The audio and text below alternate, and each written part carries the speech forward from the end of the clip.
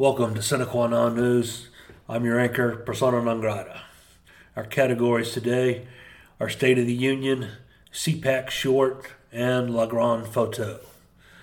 Let's start off with the State of the Union speech.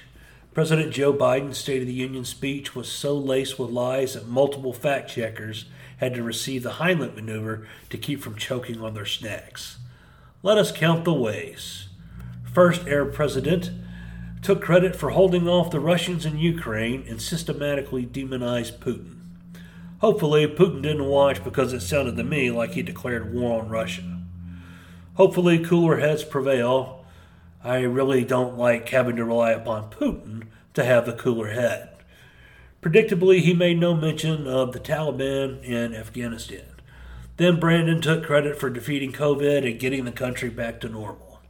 He claimed to have created 6+ million jobs, which is hardly creation and not nearly enough to have recovered from the 50 million jobs originally lost when the economy was put into an artificial coma.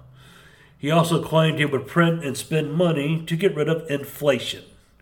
Ah yes, the old strategy of pouring gasoline onto a fire. Good call. He then gaslit the Republicans with calls to fund the cops and addressing illegal immigration.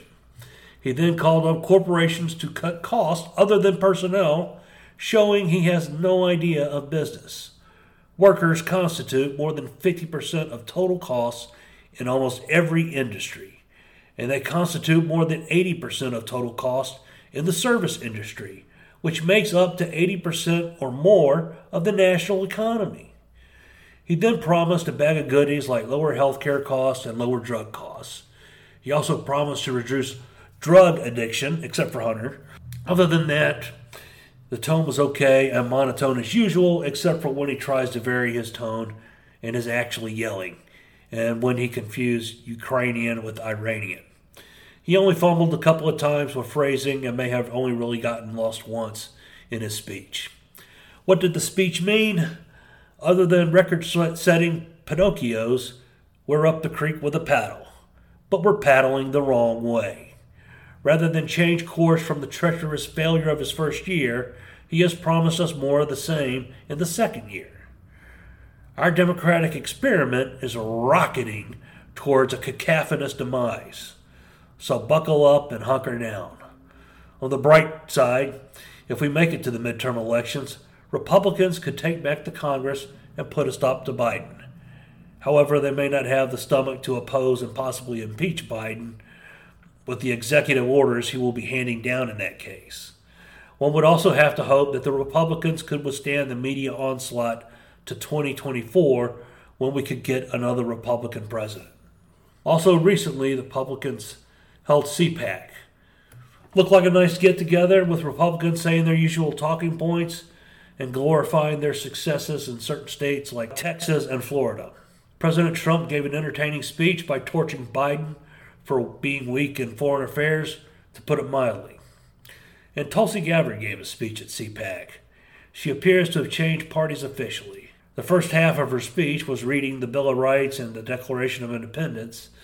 I believe she did this to emphasize where she agrees with the Republicans and connects with them, and I believe she aligns with Republicans on foreign policy, religion, censorship, and corruption.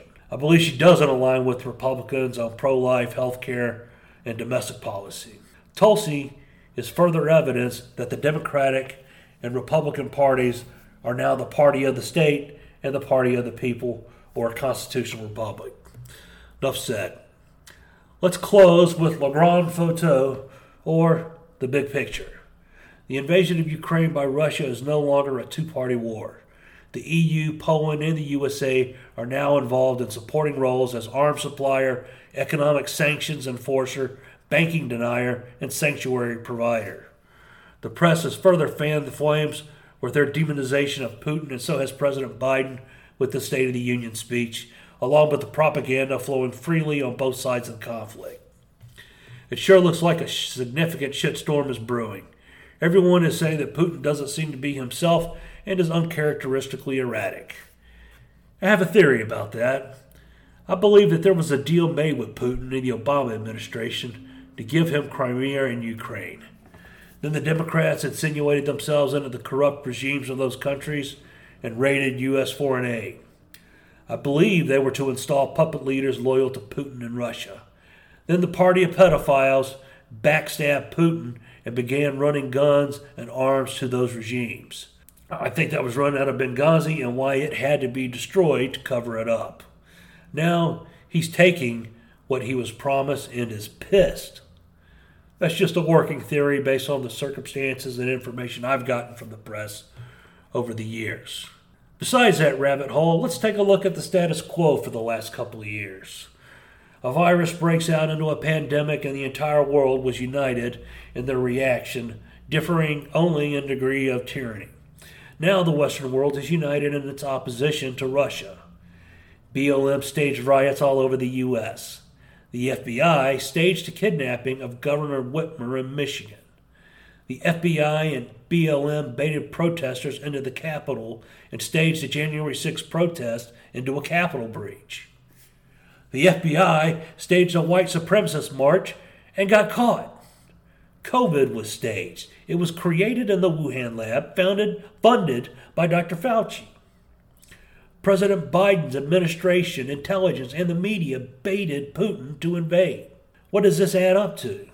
Well, it seems that the ruling class is setting the stage, or clearing the field, for a world leader. And all that director has to say is cut to achieve global domination. Status quo leads to the mother of all rabbit holes. For Sine Qua Non News, I'm persona non grata. Please spay and neuter your politicians. Good night.